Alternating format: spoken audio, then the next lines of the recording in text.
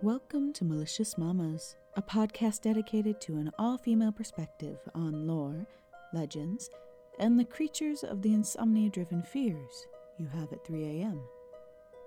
I'm your host, Nikki Mandiola. It's been a while since we visited a classic serial killer tale, so we're back at it this week with a story that's nothing short of bizarre. At first, I thought this mama would be pretty straightforward, but listeners, I think you'll be pleasantly surprised. Stay tuned for a tale of poor planning, an unexpected hymn, and incriminating conversations.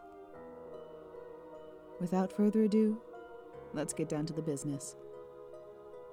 This week's topic is Louisa Merrifield, the Blackpool Poisoner.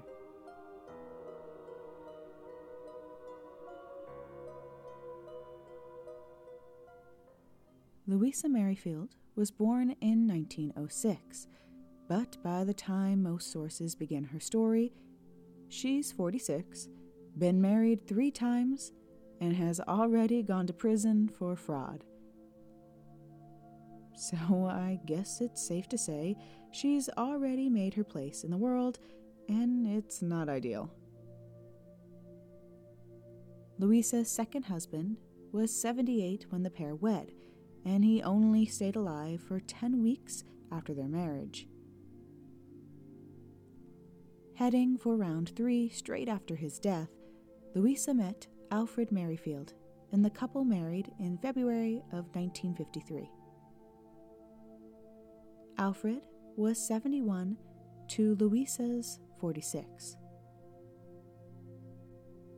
To add another button onto this lady's life, she had already lost the custody of the 4 children she apparently had from previous relationships due to alcoholism and neglect.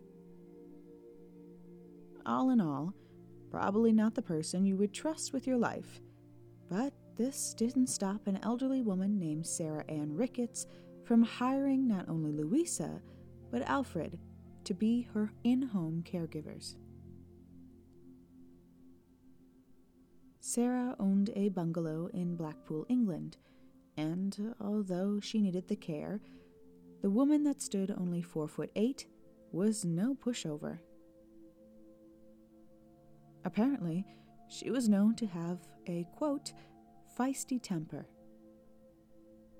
This aspect of her personality came out when she began to complain of the couple not providing her with enough food to eat and that they would spend her money on rum.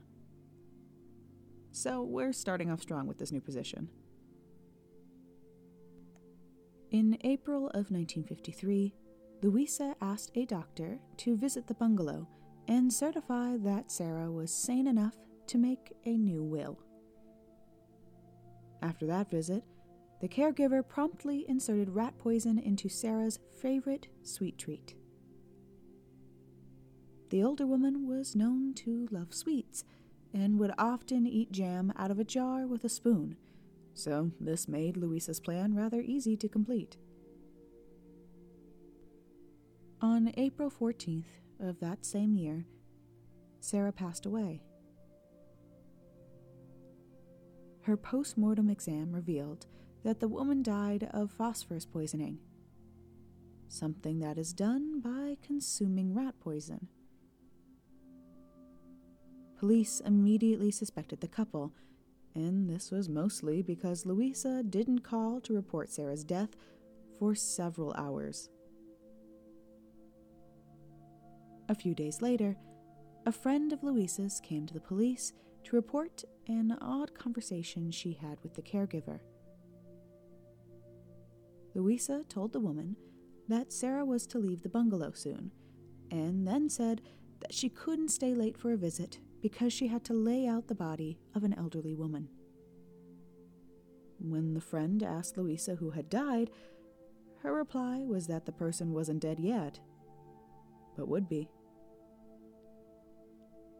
With this new information, the police quickly closed in on the couple.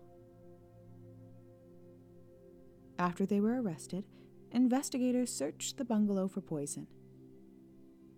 They couldn't find anything there, but upon checking with the local pharmacies, it was found that Louisa did indeed purchase rat poison.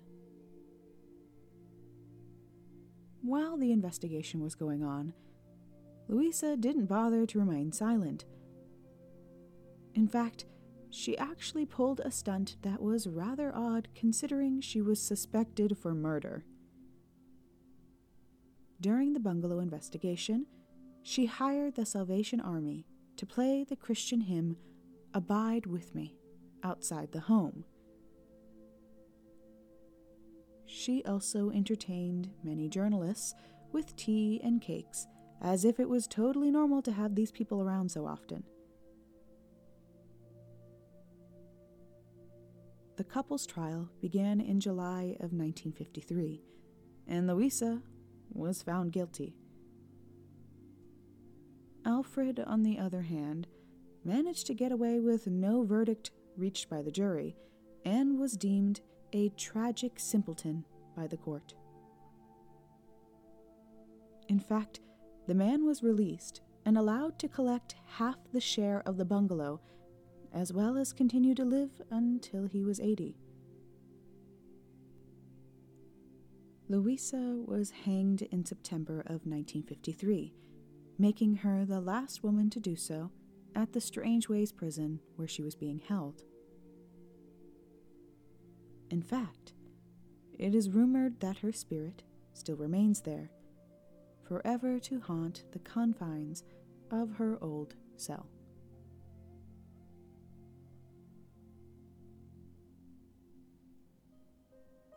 On that note, let's conclude this episode.